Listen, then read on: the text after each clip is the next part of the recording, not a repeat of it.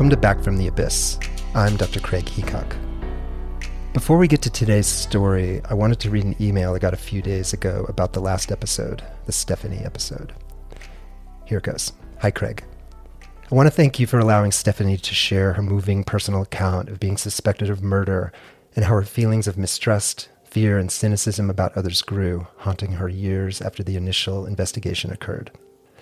She eloquently described how the experience of being wrongly accused led her to believe that her life didn't matter as the police continued to corner and question her without evidence. It was painful and infuriating to consider her powerlessness, in contrast to the benefit of the doubt given to the police. It was also moving to hear about her path towards healing and acceptance and integration. Now, maybe I'm being presumptuous, but in listening to the podcast, I assumed that Stephanie was white, and that is true, Stephanie is white, although her race was not mentioned. As I listened to Stephanie, I thought about how she was articulating nuanced emotional terrain that is, unfortunately, well-known and well-traveled by so many Black and brown people in this country. What Stephanie went through was horrific and scarring, but what stood out to me the most about the story was the fact that this happened to a young, middle-class white woman. I'm white, but I had a diverse group of friends growing up, and I saw my Black and brown friends get harassed for things that I got away with, or for nothing, on more than one occasion. I remember taking a friend to my corner store in 7th grade. She was followed around aggressively by a suspicious shopkeeper. I was outraged. My friend was Black. She just shrugged. So many of the Black and brown people I grew up with had routine experiences of being falsely accused by the police and others. So many of my Black and brown peers never had the benefit of being surprised by injustice the way that I was. The expectation of not being treated fairly was something I learned about from them. I'm so sorry for what Stephanie went through. I also see her sharing of her story as an opportunity to create more empathy for others who might have a different skin color and live in different neighborhoods, but understand her pain. Maybe it's too late, but I'm hoping something about race as it pertains to Stephanie's story could be mentioned on your podcast. Here we go. It's being mentioned. Thank you again for leading these important conversations. And this is from Susanna in Berkeley. Thank you so much for that note. Right after I got the email, I sent it to Chris and then talked to him a couple days ago, and I said, hey, I think we should read this on the podcast. What do you think? He said, oh, definitely. And then Chris said something really interesting. He said, we hear stories from our own perspectives, shaped by what we've each been through. And this is so true because as we were producing Stephanie's story, I actually never even thought about her race. And I think that's almost surely because my backstory is so different from that of Susanna. One goal we have with our stories on Back from the Abyss is that they be specific enough to accurately and honestly share what the storyteller experienced, while also being universal enough that every listener can find something powerful to connect to, whether they have had a similar experience or not. Okay, let's move to today's story. When I first meet a patient, I'm particularly interested in how early in their life their suffering began. As I discussed in the episode, Why Psychiatric Illness Strikes Young, most patients who are going to develop serious psychiatric illness begin to have symptoms in, say, mid to late adolescence. When a patient tells me that they don't ever remember feeling happy or safe, I know that we are in for a major treatment challenge. For this kind of suffering often signals early attachment trauma, whether neglect or abuse or both. And this will almost surely play out in our treatment relationship in predictably disruptive and painful ways. The magic of psychotherapy is that it brings forth transference. The patient's most important and formative relationships, typically with mom and or dad, these relationships are unconsciously reenacted in the therapy room.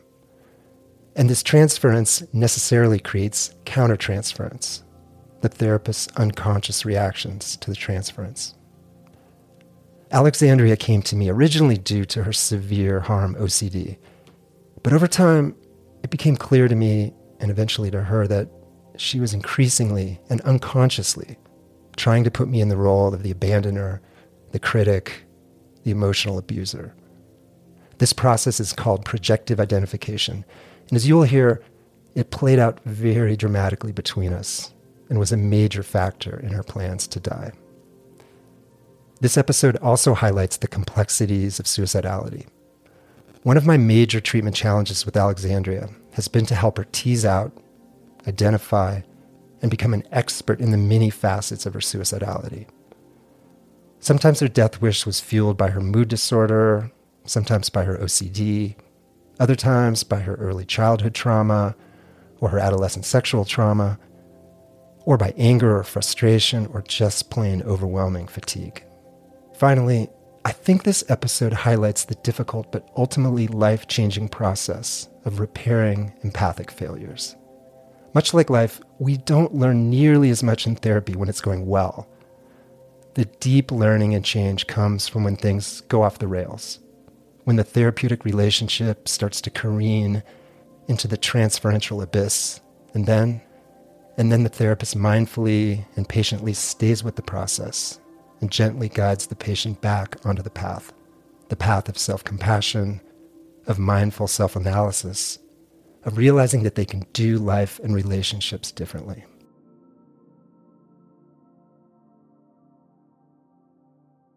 All dead people should know this. They're going to matter even if they think they won't, and even if they don't want to. That was from your book, your favorite book. Yeah. Tell me a little bit about that book. Bravey is written by Alexi Pappas, who is an Olympic runner. She talks a lot about mental health because her mom died by suicide. Yeah, I think that's a good introduction to today's talk. You and I have been talking about this for months, and I know we've both been really excited to do it, and we're finally sitting down to talk about your story and our treatment relationship, and not just the hard things you've been through, but the hard things that we've been through together. And also this episode comes after we did a couple of DBT episodes, and I think DBT has been an important part of your journey. So why don't we start with, why don't we go back to June 2020? You and I met during the pandemic. Let's see, June 8th, 2020. I actually have your eval here. But what do you remember about why you came to me, why you were referred? What do you remember about our first meeting? I had recently gone through what I now know as an OCD episode where I was terrified that I would kill my husband in my sleep. And I would keep seeing images of that. And so as a result, I checked myself into Mountain Crest, and they said that I was going through an episode of psychosis, which was also an OCD fear I had. And after leaving and not feeling any better, in fact, feeling worse, the doctor I had at the time recommended that I come see you. When I did, you were like textbook OCD. Mm-hmm. Let me read from my original note. So this is June 8th, 2020. 24-year-old single Hispanic female here alone today. Quote, I had been doing really well up until about May 14th. Then I started having these terrible thoughts of killing my husband, of stabbing him, and killing my dad. It got so bad I went to the hospital. There they thought I was having psychotic symptoms, but I've been doing research. I think it's harm OCD, end of quote. We reviewed the Yale Brown Obsessive Compulsive Scale. She has a long history of various lifelong OCD symptoms, including fear of hitting someone with her car, scrupulosity themes, illness fears, though she hadn't had the violent, intrusive images until last month. Prior to onset of harm OCD, her main issue was trauma/PTSD. Both parents were emotionally and verbally abusive, as well as neglectful. She was sexually abused by a former boyfriend for 18 months, also raped by an acquaintance during adolescence, and nearly drowned in a car wreck in a lake. Therapy for the last 5 years, 2 inpatient stays, 1 for restrictive type eating disorder, history of panic attacks with trauma triggers, clear history of depressive episodes outside of her pervasive PTSD, history of alcohol and opioid use in college, trazodone overdose prior to first inpatient stay. What is it like to hear that? It's been, 2.5 years since we met, and I don't know that I've gone back and read my eval to you. I don't think it feels any different in terms of it's just words saying exactly what I have and struggle with. I do think it's fascinating though to hear depressive episodes outside of PTSD, because I think going from wondering if it was borderline personality disorder or all these other things. I feel like now it feels like it's more clear that it may be linked as well to bipolar. Mm-hmm. What do you remember, if anything, about our early sessions? One of the big themes in our work has been trust. Not surprising, because you have family of origin, parental abuse issues, and at least my memory of many of our early sessions, and actually up until maybe last year, trust has been huge. And what do you remember about how we built trust or didn't in those early sessions? I was thinking about this, and I recognized that clearly I didn't trust you very much, because I don't remember a lot of the majority of our sessions, which tells me I likely dissociated. But I do think that my trust in you started to arise when we started doing exposure therapy. You had me take a knife and put it to your back or something like that. Mm-hmm. And I think knowing that you trusted me that much helped me to trust you. Mm-hmm. And also to be able to tell you the fears that I was having and not have you be like, oh God, she's going to kill someone. Mm-hmm. Yeah, I remember when we were starting to talk about exposure therapy, and you, like so many people with harm OCD, have this knife thing. Like, it's really common with harm OCD mm-hmm. that people feel like they're going to lose control, grab a knife, and either plunge it in someone or plunge it in themselves. So we did some in vivo knife exposure where I brought in big knives and I would have you hold them at me and even to my back. You had that special knife that you would keep on the shelf. Oh, yeah. Yeah. Like serrated. Yeah. Yeah, that's interesting, because I've never actually asked you this, but that was a real turning point in trust, that I was so confident that you had harm OCD that I actually could have you hold a big knife in front of me. You even laid on the floor and like pulled the knife towards you in my hands. I take this exposure therapy seriously. I'm not messing around. Best thing to ever happen to me. Yeah, I know. As we learned in season 1 from the OCD episode, I can sometimes push exposure a little too far. And what about trust too, that you could trust me to be there for you, and not hurt you, not abandon you, not be cruel? Because I think that's a different kind of trust. Like one is sort of trusting the diagnosis, trusting that, I have so much trust in you that you're not going to hurt me, that I would actually put a knife in your hands. But what about this sort of the trust issues that come out of trauma? And because so much of what you do in therapy is trying to build an alliance of connection and trust, which trauma can so destroy that. That has been a huge work in progress, and I don't think that I've felt a significant amount of trust with that until like the last 6 months probably. And I think that partially is also a result of me putting in the effort to create that mutual trust and respect. But I think there were enough things that were said on both sides that were outrageously hurtful. And I feel like when I put in my part of going to DBT and understanding how to manage my emotions, when the big ones would come up and I would just react on them right away and act on them, I don't think until I started doing that did I start feeling like a sense of safety and security in our relationship in terms of not being spoken to poorly. Mm-hmm. Yeah, I want to come back to that a little later in our talk today about some of those really hard things that we went through together.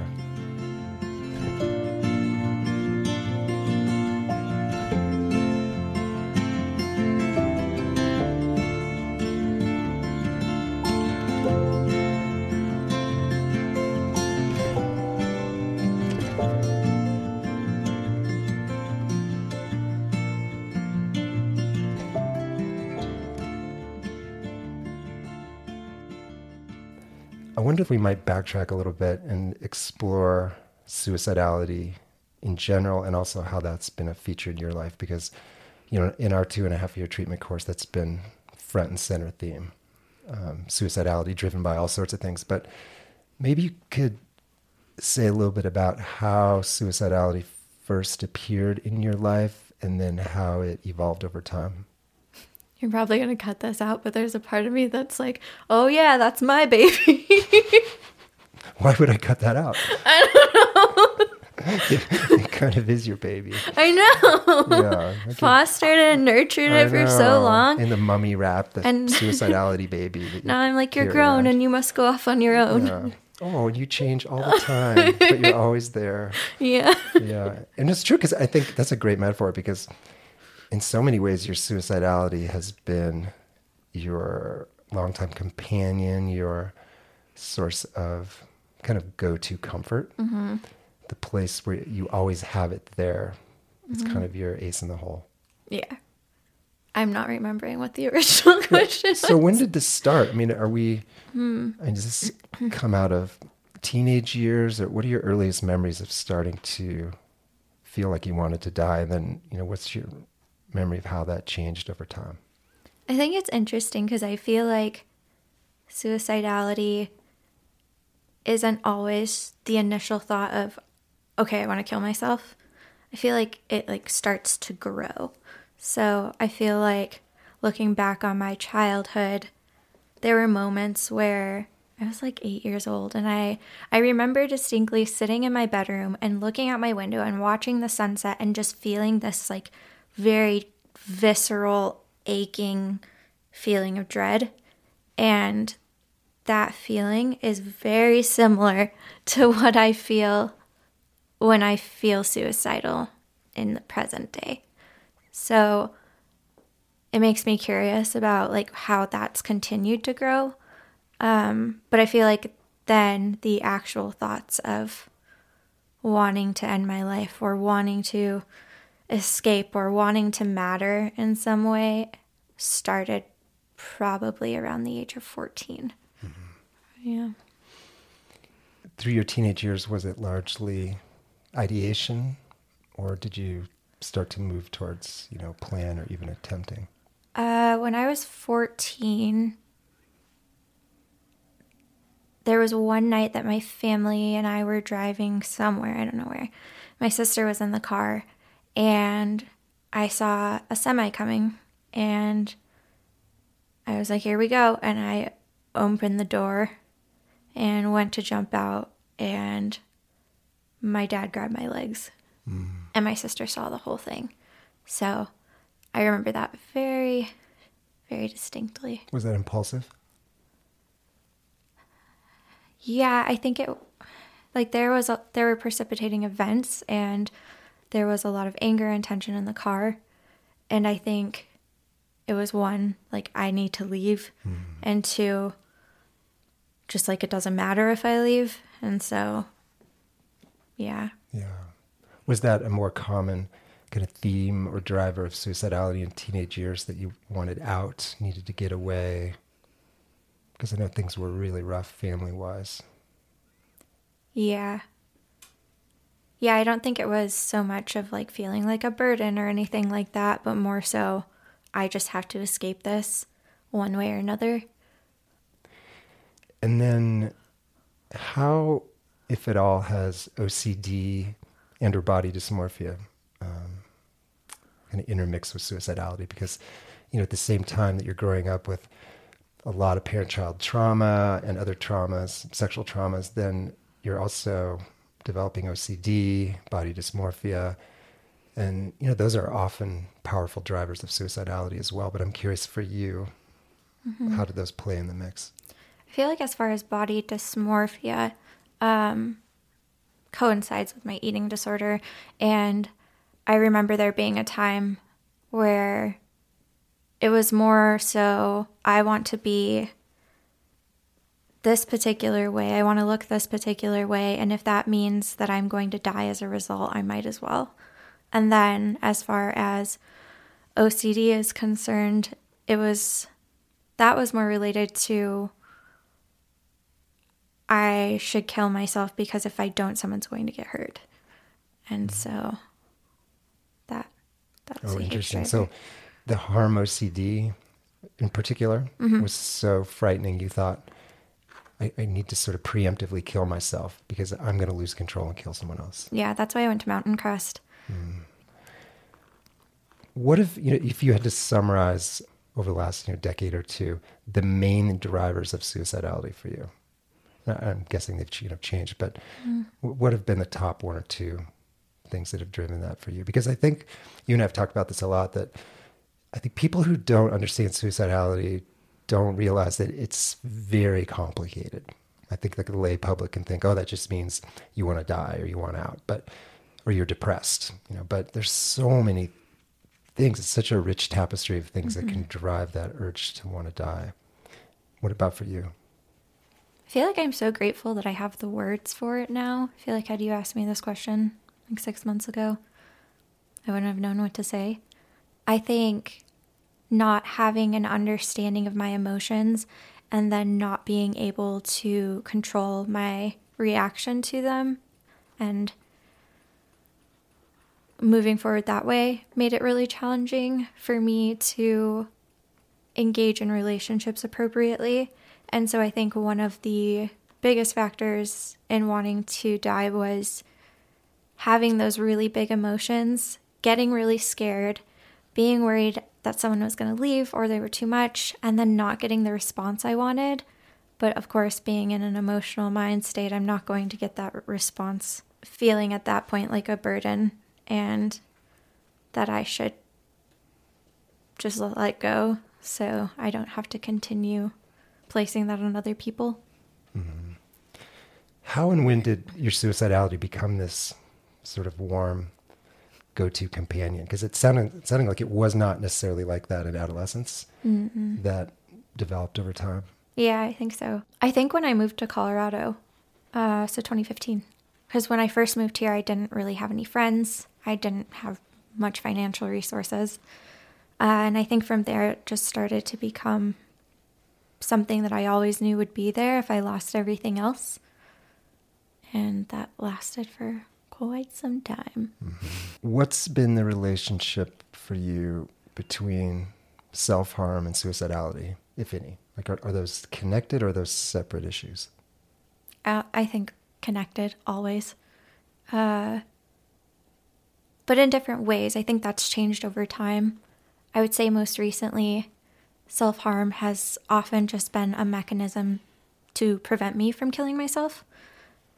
So in moments where I've had an attempt and then really don't want to again because of people I care about or otherwise, I self-harm as a way of getting that type of release or just that feeling of like, okay, this could be done, but I'm going to try. So this'll be perfect. And then of course, sometimes wishing that resulted in death. Mm-hmm. And also other times getting very close to resulting in death. Often cutting. Yeah. Yeah. So for you, a lot of times self-harm, particularly cutting, was kind of it's sort of self-harm as harm reduction strategy. Yeah. Like if I cut myself this deeply, then that will help me not kill myself. Yep. Mm-hmm. Yeah, that's a common. But again, I think self-harm like suicidality can be driven by 101 different things. Mm-hmm. Sometimes people are punishing themselves, or they're looking for the scars, or they're dissociated and want to self-harm to sort of bring themselves back into that kind of the living. Yeah, but for you, more as a attempt to stay alive. Yep. Yeah.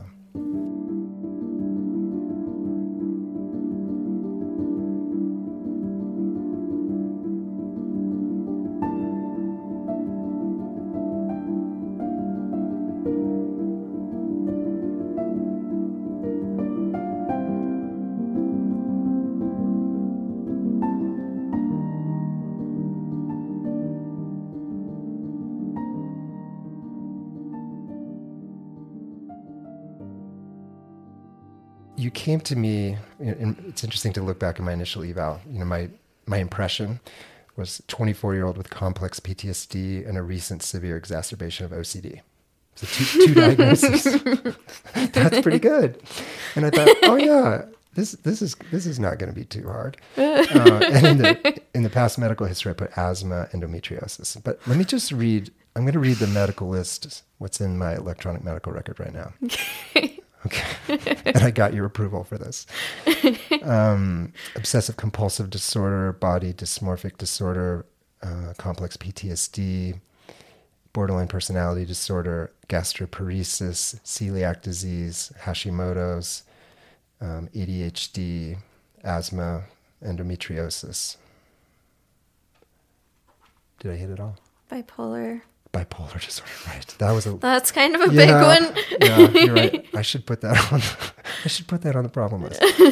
I wonder if we might explore this. This is such a complicated and really difficult issue, I think, both for you personally and for psychiatry in general. Mm-hmm. The fact that you can so easily accumulate a whole bunch of diagnoses, and you have a number of psychiatric diagnoses and medical diagnoses, but I wonder if we might just explore what it's been like, your journey, coming to me with, a couple serious psychiatric diagnoses, a couple medical diagnoses, and then in the 2.5 years we've worked together, like things have accumulated. And I think not because you and I want to, if anything, I think of myself as a lumper, not a splitter. Like I'm always trying to find like just the one diagnosis that explains the most things. I hate having a long diagnosis list. It feels like a kind of a failure as a doctor. So yeah, how dare you?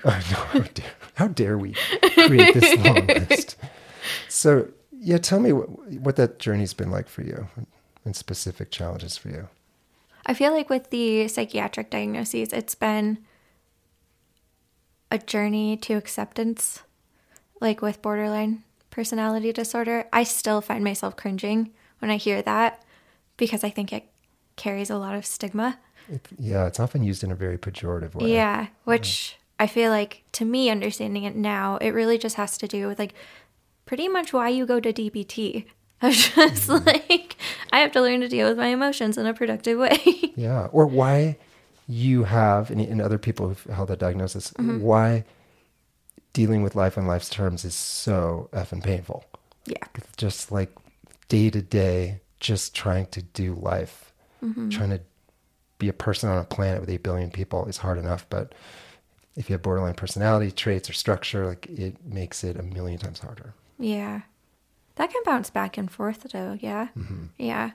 And we've seen that with you. I think your borderline traits, when you're doing better, meaning like when your mood disorder is better managed and you are using your DBT skills and you're just, in a healthier place and you're running and working, like we don't see much of that. I think that's one of the things people don't realize is that, we all, when we are ill, our worst personality stuff comes out, all of us. We regress, if you will. And I think that's the case with you too. When you've been struggling with all these other diagnoses, surprise, surprise, the borderline stuff gets worse. But even as I read your diagnosis list, I thought, I actually cringed to like borderline personality disorder. I thought, do you have that today? I don't think you do. Yeah. I think I would say more accurately, you move to that borderline personality organization when you're under great stress and or your other medical or psychiatric issues are acting out. Yeah. As far as the other day. Sorry, that was a long... That was my fault. I asked you a question. That was a long monologue. I apologize. But let's come back to the journey of, in the 2.5 years we've been working together, we've been progressively adding more and more, significant medical and psychiatric diagnoses to what you're already trying to handle. Yeah. I feel like, as I said, the psychiatric diagnoses have been just a pathway towards acceptance and learning to accept that those exist. I don't really think that bothers me at all. I just think that it's hard to tell other people, but I also don't think I owe that to other people. I think that the bipolar component has been life-saving in understanding medications that might be useful. As far as physical illnesses, I think that it's taken so long to even get one because of the great amount of medical neglect I experienced as a kid. And so I never really thought it was necessary to go to the doctor because there's not, I broke my finger and I broke my leg and no one really cared to take me to the doctor. was told I was fine. And so now being in a place where people are like, that is really not normal. And then finally being like, okay, fine, I'll go. And now that I'm going, they're like, oh my God, X, Y, and Z are all wrong with you. And so it's more like they tested one thing and happened to find all these other things at the same time. Mm-hmm. It's actually really great because I don't feel too horrible anymore. Mm-hmm. I mean, sometimes. Because you've been able to make, lifestyle changes to address celiac, and, you're on thyroid meds, and you're mm-hmm. doing things to really address the medical problems. Mm-hmm. But let's come back to the bipolar thing for a sec, because, so often I think borderline symptoms, traits, and bipolar get mixed up. Yeah. And so I missed that. It wasn't until you were put on lithium, right? Mm-hmm. When you were in Texas? Yep. So things have been markedly better for you since we added that diagnosis. And I think what they came out of it sort of relates back to the discussion we're having a few minutes ago. One of the things I would always ask you when you would reach out to me suicidal, which was a lot, I would say, is this trauma driven? Is this OCD or mm-hmm. BDD driven? Is this anger driven or vengeance driven or depression driven? And it became, I thought you got quite good at being able to tease that out. But more, my memory is there were a number of times where this is like depression driven, I think. And, it's interesting to read my initial eval. I said here in the initial eval, quote, clear history of depressive episodes outside of her PTSD. Mm-hmm. Then you get put on lithium. Then we start doing ketamine treatments, which in general, ketamine makes borderline worse, but it's a, amazing A+ treatment for bipolar disorder. Mm-hmm. So it sounds like in some ways, that's both a heavy diagnosis, but that's also been kind of validating and a relief. The best thing to ever happen to me. I mean, I'm doing so much better. It's so true.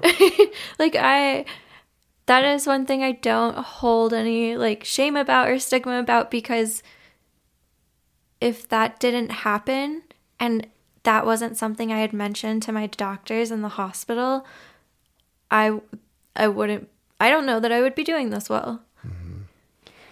So where are you now with having this big diagnosis list? Where are you in terms of, acceptance, relief, resentment, anger,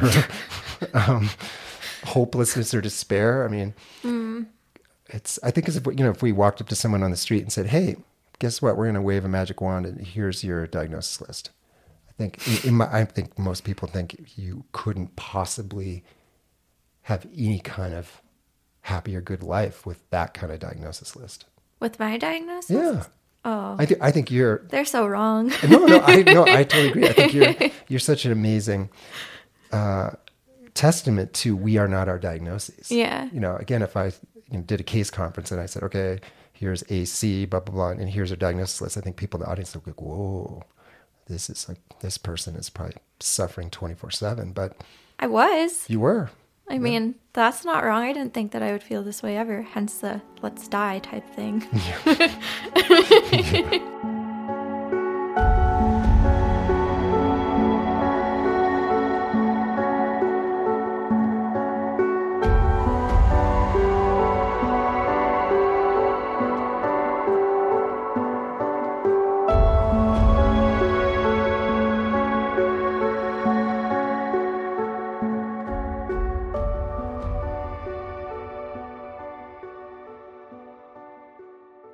What's been the role of meds in your treatment journey? You came to me on Wellbutrin, lorazepam. Actually, that was it. A little bit of lidothioneine. Yeah, I didn't have much. Yeah, so you're on barely any medication. And now you're on 5 psych meds. Is that right? Yeah. Well, fuck Wellbutrin. Yeah, why don't we speak more to your course with medications with me over the last 2.5 years and how they've helped, not helped, how you have sort of psychologically, kind of existentially dealt with the fact that seeming like to do well, you need to be on a small handful of meds. To address that last part, I think it's really hard because there's also so much stigma around medications. And so sometimes I feel like there are two things that I kind of hear when people talk about medications. One, if you're on a lot of medications, you must be crazy. And then two, big pharma, blah, blah, blah, blah, blah, medications are bullshit. And I think those are both wrong. And clearly your psychiatrist only wants to give you pills. Yeah. I could see, like, obviously. if someone came to your house, like, and they looked at all your medicine bottles, hecock. They're thinking, like, oh, great, she's got this pill-pushing doc. She's just like, just wants to, take all these pills and you're going to be healed. Yeah. That's not true. In fact, you've tried to keep me on the least amount of meds possible. I think once my Lexapro started kicking in for OCD, that was incredible. And I know we tried a couple medications. I think it was risperidone and olanzapine at first. And risperidone was great. Olanzapine was horrible. And ended up not needing those. We also continued with lorazepam, which has been really helpful with panic attacks and sleep. And then, of course, there's the lamotrigine and lithium, which I feel like... And lithium was a total game changer. Yeah. So when you were hospitalized in Texas, they started you on lithium. Yeah. And I remember being a little surprised when you told me that. And then when you came back from Texas and I saw, oh my gosh. Yeah. Like, it's night and day. Yeah. Yeah. Because we started lamotrigine a few months before that, I want to say. It was good, but it wasn't... I was still very suicidal. And then, going to Texas and getting started on lithium, I feel like... Yeah, things just flipped a switch. Yeah, what specifically do you think lithium did in terms of the way you think or feel or experience the world? Dialed down suicidality. And when I say that, I mean big emotions come up. And I just don't really think, I don't think of it. I don't think of trying to kill myself. Like, that's not the first thing that comes up. Yes, I still get a little bit of panic, but I don't just instantly want to die. And that's drastically different for me. Yeah. What about your other meds? What specific psychiatric symptoms, the thoughts or feelings or ways of experiencing the world have your meds helped with? With Lexapro, I'll still have intrusive thoughts, but they just don't seem that important. So I'll still have that, like, I'm driving my car and I'm pretty sure I just hit someone feeling, but it doesn't cause me to drive in circles for like an hour trying to figure out if I did. And then, of course, there's exposure therapy that helps with that. But I think it definitely, here's a good way to put it. It made it easier for me to start engaging in exposure therapy. So have that thought's not so debilitating that I can't move off the couch. The thought is a little bit muted so I can engage in something that will challenge it, if that makes sense. And then you're on methylphenidate. Oh, yeah. Which is Concerta, or the extended release version of Ritalin. Yeah, that's great. It's really, really, really hard for me to have like a list of things to do and figure out how to do them, how to get them done. And so I'll end up just doing like little pieces of each thing, and then I'm overwhelmed and I can't figure anything else out. I feel like since I've been taking methylphenidate, it's a little easier to make a list and then be like, okay, this one I should probably do first, and then this one. It doesn't feel as overwhelming, I guess. So, when I think of meds, and I think back, like, what could I have done differently? There's basically three meds that have been pretty strongly shown to dial down suicidality: lithium, clozapine, ketamine. And I think I didn't try lithium with you in the early, year or two, because I was pretty convinced that your suicidality was largely out of trauma and or borderline stuff, which, again, lithium can help a little bit, but usually the lithium helps the most with suicidality that comes out of, surprise, surprise, bipolar depression or unipolar depression. Although then when I look back and I beat up on myself a little bit, I think, wait, you presented with severe OCD and a recurrent depression that seemed like it occurred outside of PTSD. And now we know that, and I've talked about this on the podcast, that OCD and bipolar have huge overlap. Oh. Yeah. And so, again, I'm always trying to look back and think like, what could I have done differently? And I'm thinking like, oh, when I met you, I should have thought, bipolar till proven otherwise, given your history of depression and the severe OCD. So I apologize for that. Meh. You can put that on the comment card. I have a lot to apologize for too, so we kind of even out. Maybe we can end with confessions of all our apologies. Actually, we are probably going to kind of do some of that.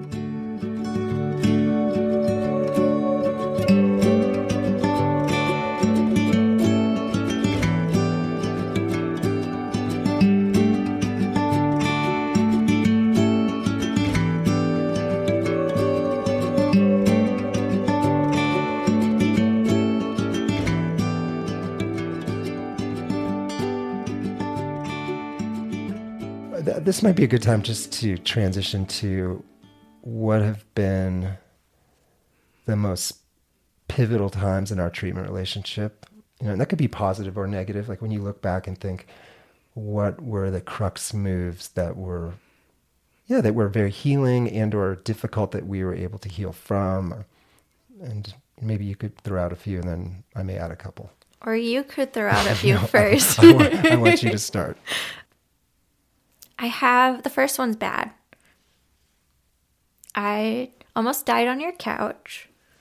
So that wasn't good. Yeah, you took a essentially fatal overdose of Wellbutrin just before our session, and you came to my couch and curled up and started going unconscious. And it took me 3 or 4 minutes to realize, oh, that's right, then I got a text from you that you had sent earlier that said, I took, thousands of milligrams of Wellbutrin and like goodbye.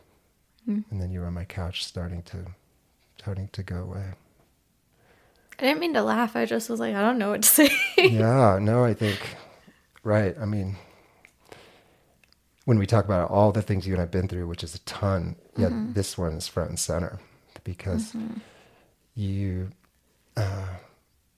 we called the rescue squad and you had your service dog and we had to pry the service dog away from you. And then you were taken away in the ambulance and nearly died. And, you were my first appointment of the day. So I had a whole day's worth of patients to see and I was crying and other people in the office were crying. And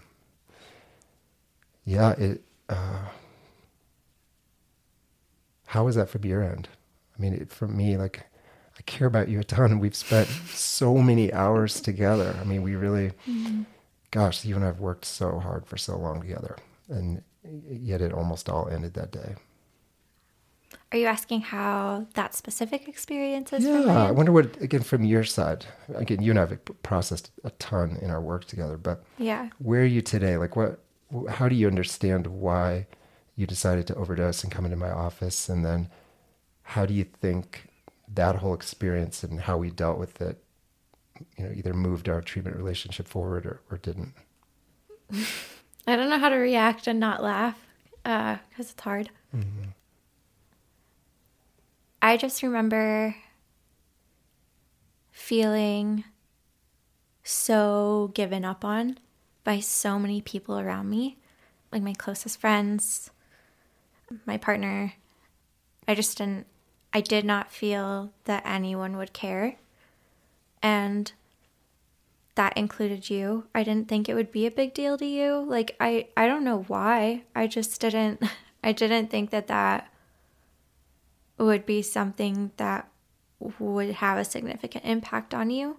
The only thing I was thinking about was myself. And I wanted to get myself out of the picture so that everyone else could just like stop.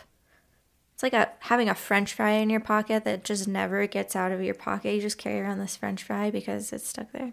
I don't know why that's my analogy, but it is. I felt like that French fry that you couldn't get rid of. And so... you were the French fry in my pocket? I was a French fry in your pocket. But you didn't want me there. I was stuck. Yeah. I just felt like this thing that nobody wanted. Like gum stuck in your hair or something like that. And So I was like, I need to leave so I'm not just this annoying thing that's sticking around. And at the same time, I was trying to care for myself and doing that because it felt like what I was doing was for everyone else.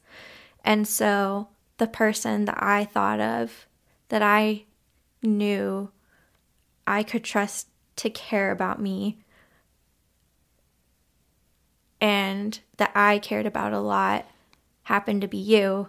And I didn't want to die alone. So I didn't do it out of spite or anger.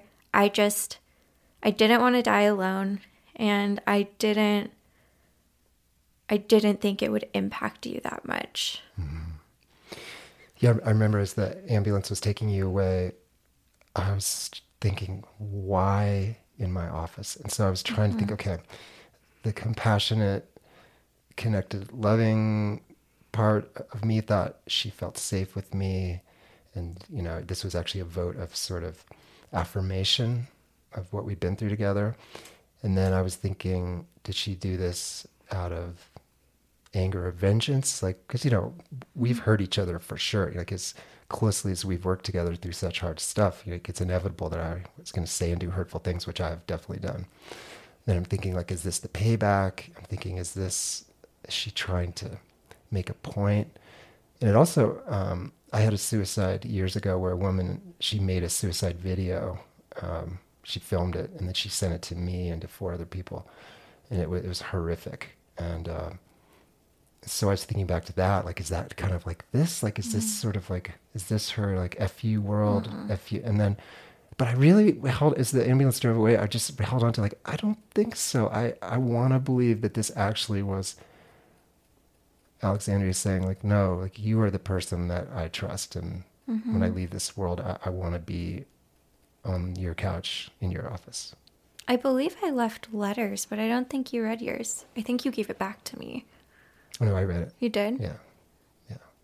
Because I feel like I tried to explain it. Yeah, but I read it later. Yeah. Yeah.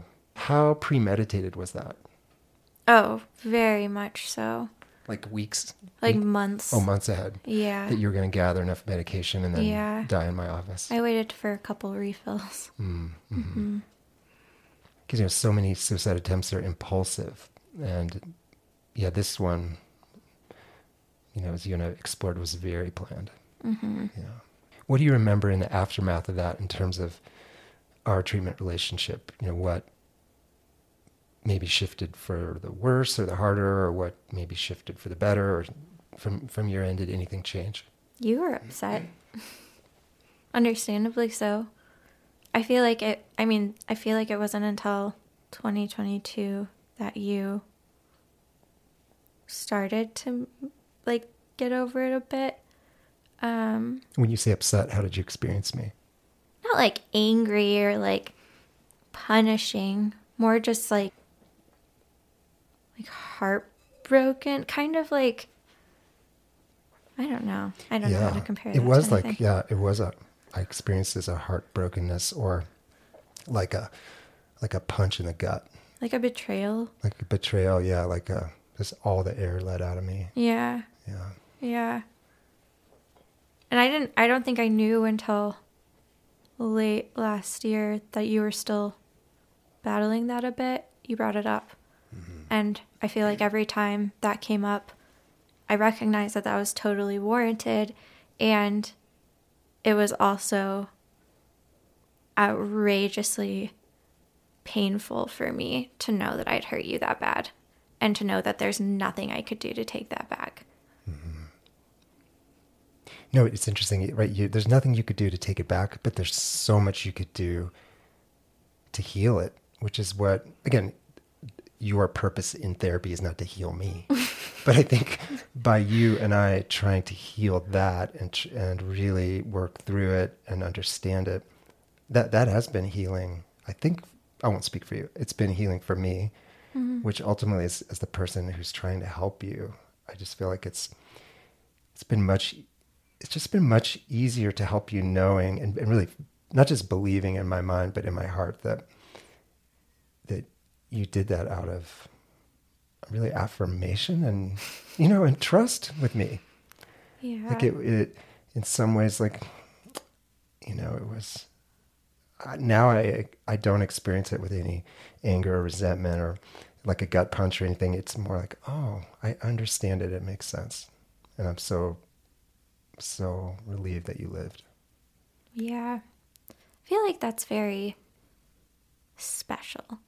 I think you and I have talked about this before of all the things that like have happened during our relationship. There are quite a few practitioners that would not continue this relationship.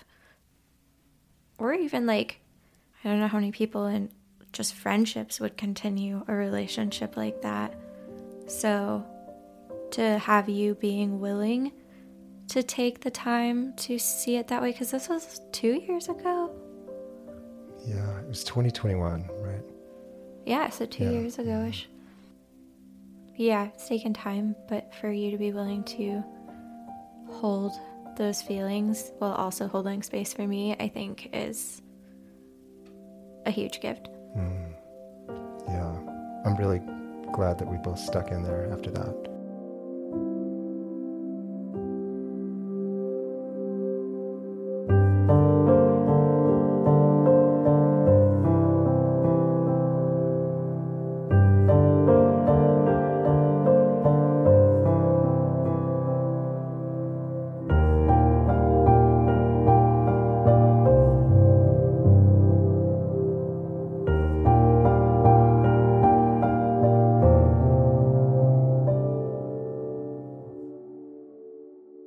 One thing that didn't change after that attempt, because I remember thinking, okay, that's got to be it.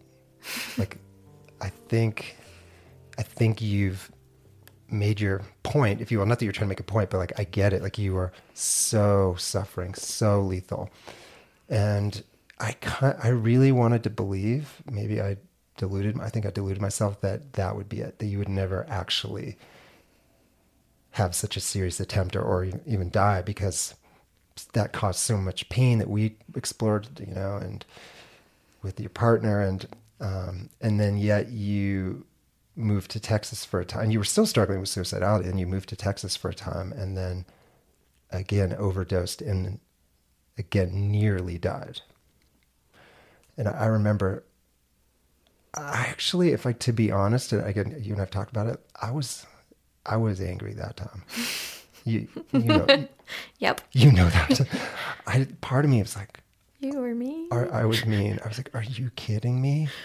Like, you're going to do this again? Mm-hmm. And again, we're talking about this now because we've talked about it a lot. This is not new. Yeah. We were not at our best. Oh, you were absolutely. suffering horrifically. Yeah. I was just at the end of my rope, and just, you know, and I was I think for the first time really, really upset with you. Yeah. And just like, oh yeah, completely overwhelmed at the end of my rope. Like, what was that like from your side? Horrible. Absolutely horrible. I think it's important to go back a little bit, though, to the first marathon I ran. Because, do you agree? Yeah. Okay. Because... well, we are both runners. We got to talk running. We had to weave in running somewhere. We do, but that's why I brought this, so I would remember it. I'm holding Alexi Pappas's book. I was planning a lot to try and die by suicide at that point, because I wasn't in a relationship anymore, and I thought I could go run this race, boom, finally run my marathon, check that off the list, and then not book a flight back. No one will know. Totally fine. And you knew that. And so I really wanted you to sign my book, because my book was really important to me. It still is. And you said, I'll sign it when you get back. And I said, no, sign it now. And you were like, okay, I'll sign it now, but I will also, or was it you or me? One of us said, and we'll sign it when I get back. Mm-hmm, I said that. Okay. And that, as well as my best friend Tori coming with me, were the reasons I came back. It was because I was like, well, Craig has to sign my book. So I can't. Craig has to sign my book. And you did. I did. You did. I was reading it right before this. I said, good job for coming home. Did you? No, I don't know. Wait, hold on. Probably what I meant was good job for not dying. Probably. I don't know where it's at. That doesn't matter. Yeah. Anyway, wait. Isn't it, to me, that's so fascinating. And I hear this a lot with people I work with that, so often in life, it's the little things. It's the teeny little things that make the difference. And, I was hoping that would make a difference. But when I said, I won't finish signing your book until you come back from California and I know you're alive and safe. But that actually helped. It helped a lot. I was like, well, we have to finish it. It says, Alexandria, Part 2. Part 2. You are stronger. Oh, wait. Your handwriting. You are stronger and more resilient than you can imagine. I see this fight in you. I see the grace and power, and I have faith in you, Dr. H. Oh. So cute. Yeah, that's also true. Anyway, so that was beginning of May. And the middle of May is when I moved back to Austin. And that was when it was coming up on the anniversary of my marriage that was no longer a marriage. And I called you the day before. No, I called you 3 days before. And you didn't answer. I called you the next day. You didn't answer. And then I called you the next day. So the day before our anniversary. And you answered. And you said one of the most hurtful things I could ever imagine you saying. And what was it? Something about being a burden. I think it was something along this is probably not exactly it because I recognize that it's very emotional. Probably don't remember it properly. But it was something along the lines of, like, you're burdening me just like you do to everyone else. Something like that. Do you remember what you said? Mm-mm. I remember the feeling. I remember exactly. I was in Crested Butte. I remember exactly where I was on the street, like outside talking to you on the phone. And I remember feeling completely overwhelmed by you and what was happening. I don't know if I used the word burdened, but I can, to be honest. It was burning me out. You were burning me out just like you do to everyone else. That's what it was. You're right. And that's what I said. Specifically remember you saying just like you do to everyone else because I was like, oh my God. Yep, that's what I said. Yeah. And then at 12:30 a.m., I did the deed. And 6 or 7 hours later, I was found. Yeah. How much of that near fatal attempt was driven by anger, vengeance, wanting, because as you said, I said something really hurtful to you when I said, you're burning me out like you do to everybody else. I can't imagine that there wasn't some part of you that was like, all right, I'll show you. Like, I will take care of that. But in a way, in a kind of an aggressive, angry way. I definitely texted you in an aggressive, angry way before I did it. But I think it more so was I lost my dog. I lost my partner. I lost my job due to disability stuff. I lost my house. I had nothing except for my car and donations from friends to help me pay for food and couches to sleep on every so often. And then our anniversary was just a huge reminder of everything that was going wrong. And so I think a large majority of it was I don't have anything and I'm losing the people around me because I was in 2 relationships at the time and both of them had ended. And it caused a lot of splits in my relationships. And so being alone and then also just not having resources to take care of myself, I was like, I'm done. Mm-hmm. And then talking to you, it was more like just the final straw. Like, okay, this confirms it. If anything in the world, the one person who I can trust to be honest with me about who I am as a person and whether or not I should stay, because that's why I had been calling you, just basically told me to get out of here. And so it was just like a confirmation of, okay, this is the right thing to do. So. I'm sorry. Me too. Didn't go well either way. No.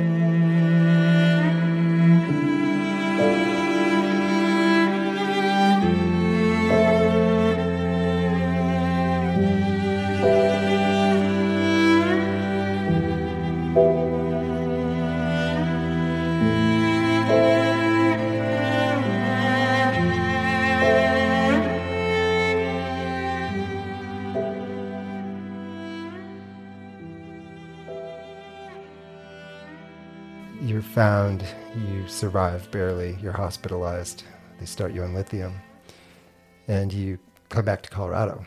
Mm-hmm. And you and I had some really intense sessions. And my memory was, I'd be curious, your memory. My memory was in my recognition that you were burning me out, that I needed to put up better boundaries. I needed to be very, because, for example, I've been wanting you to go to DBT for a long time, and you had been adamantly refusing. So when you came back to Colorado, I said, I want to keep seeing you, but a condition of you continuing in treatment with me is you have to do a DBT program. Mm-hmm. And kicking and screaming, you did it. You were not kicking and screaming. Not this time. Okay, you agreed. But it was a little hard. Yeah. Tell me about your journey with DBT, what's been helpful, what's been transformative, where are you now compared to where you were pre-DBT? I'm going to start with adding to why I started going to DBT after so long of being like, because I think a lot of the reason I didn't want to go to DBT was a lack of understanding, because I think when you have been in so many inpatient facilities as I have, 5 suicide attempts and eating disorder stuff and OCD stuff, you get like that weird, like very surface level DBT of like, just count rocks and you'll feel better. And I was like, this is stupid. I don't want to do this. And also a bit of attachment issues of like, I am too scared to leave you. Like if this means that I see less of you and you abandon me, then I don't want to do it. And then when I was in the hospital in Austin, my dad, I don't know how he would have done this, but he was like, well, you're not leaving the hospital until you're signed up for therapy and DBT. And I was like, I am an adult. You can't do that. He's like, I just won't come pick you up. And I was like, again, an adult. And at that point, I was like, I've hurt my dad so incredibly bad. The only reason he's being this pushy is because he cares about me and loves me and wants me to be okay.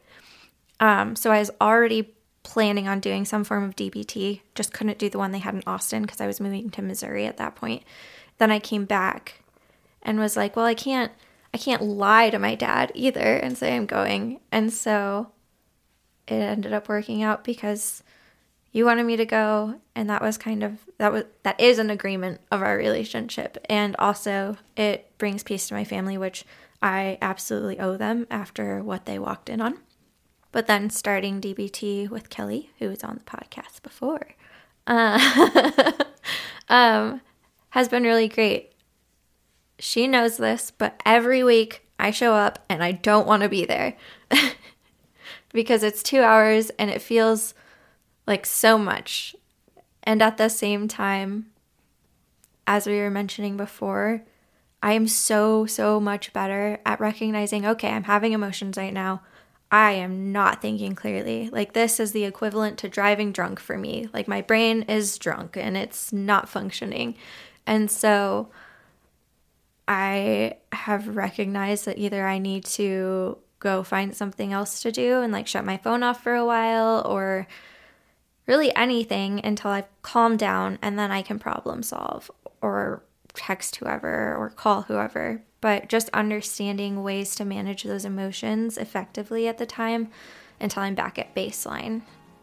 That's been really nice. and also working on judgment stuff.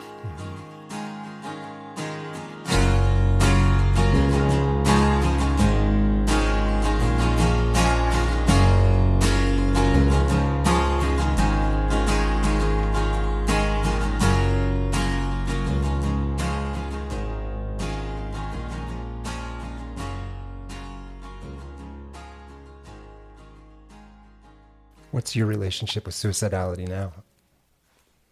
I mean, I don't think about it very much. It's not, and I think when I do think about it, I just text you and say I need ketamine, and then we're good to go after that. That's been pretty true. Like when you've reached out to me in the last few months with any suicidality, which has not been that often, right? Then we do ketamine and then you're good. Yeah, then I'm fine. Yeah. I had 2 occurrences recently, I feel like I'm using the wrong words here, that had to do with suicide. And I mention this because I think it has to do with how I interact with that now. The first one was someone I love very much had a person very special and close to them die by suicide. And this was years ago, but he took me on a walk and showed me the last place he ever saw her. And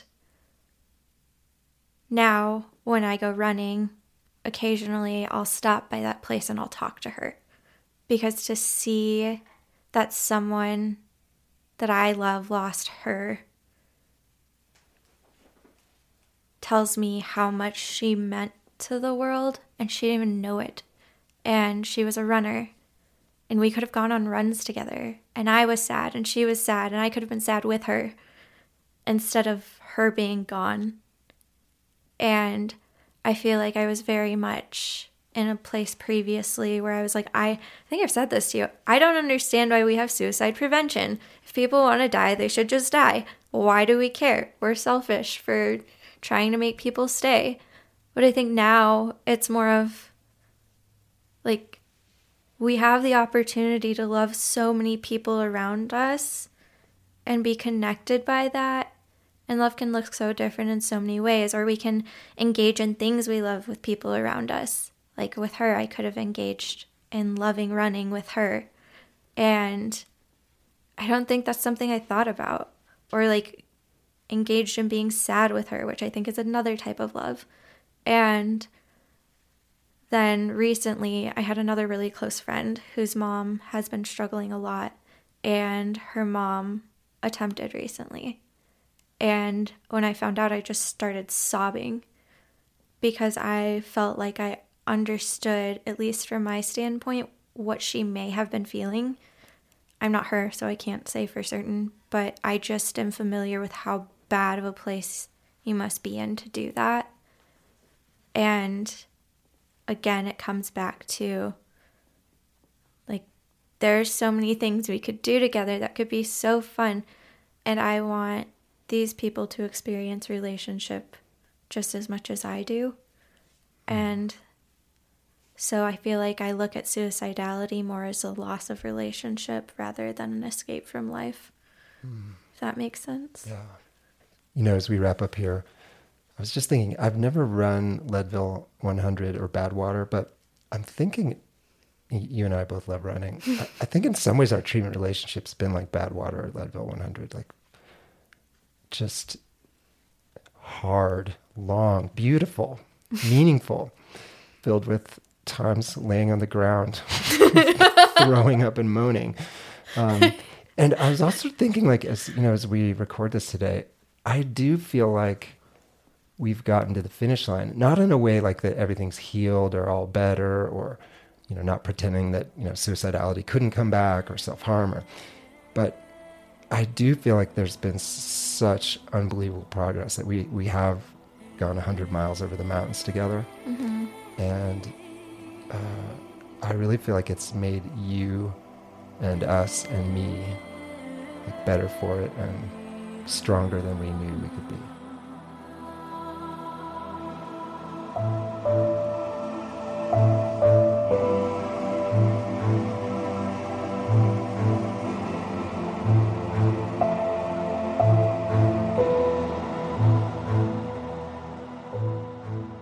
I want to thank Alexandria for her courage and vulnerability in telling this story. And I want to thank her for reminding all of us therapists that we need to relentlessly do the hard work of maintaining therapeutic boundaries and checking in with our own reactions and monitoring our countertransference. For when we fall into the seductive quicksand of projective identification, it's our job to be the patient and curious and compassionate adult, to identify what's happened, to explore it, and to lead treatment back to safety.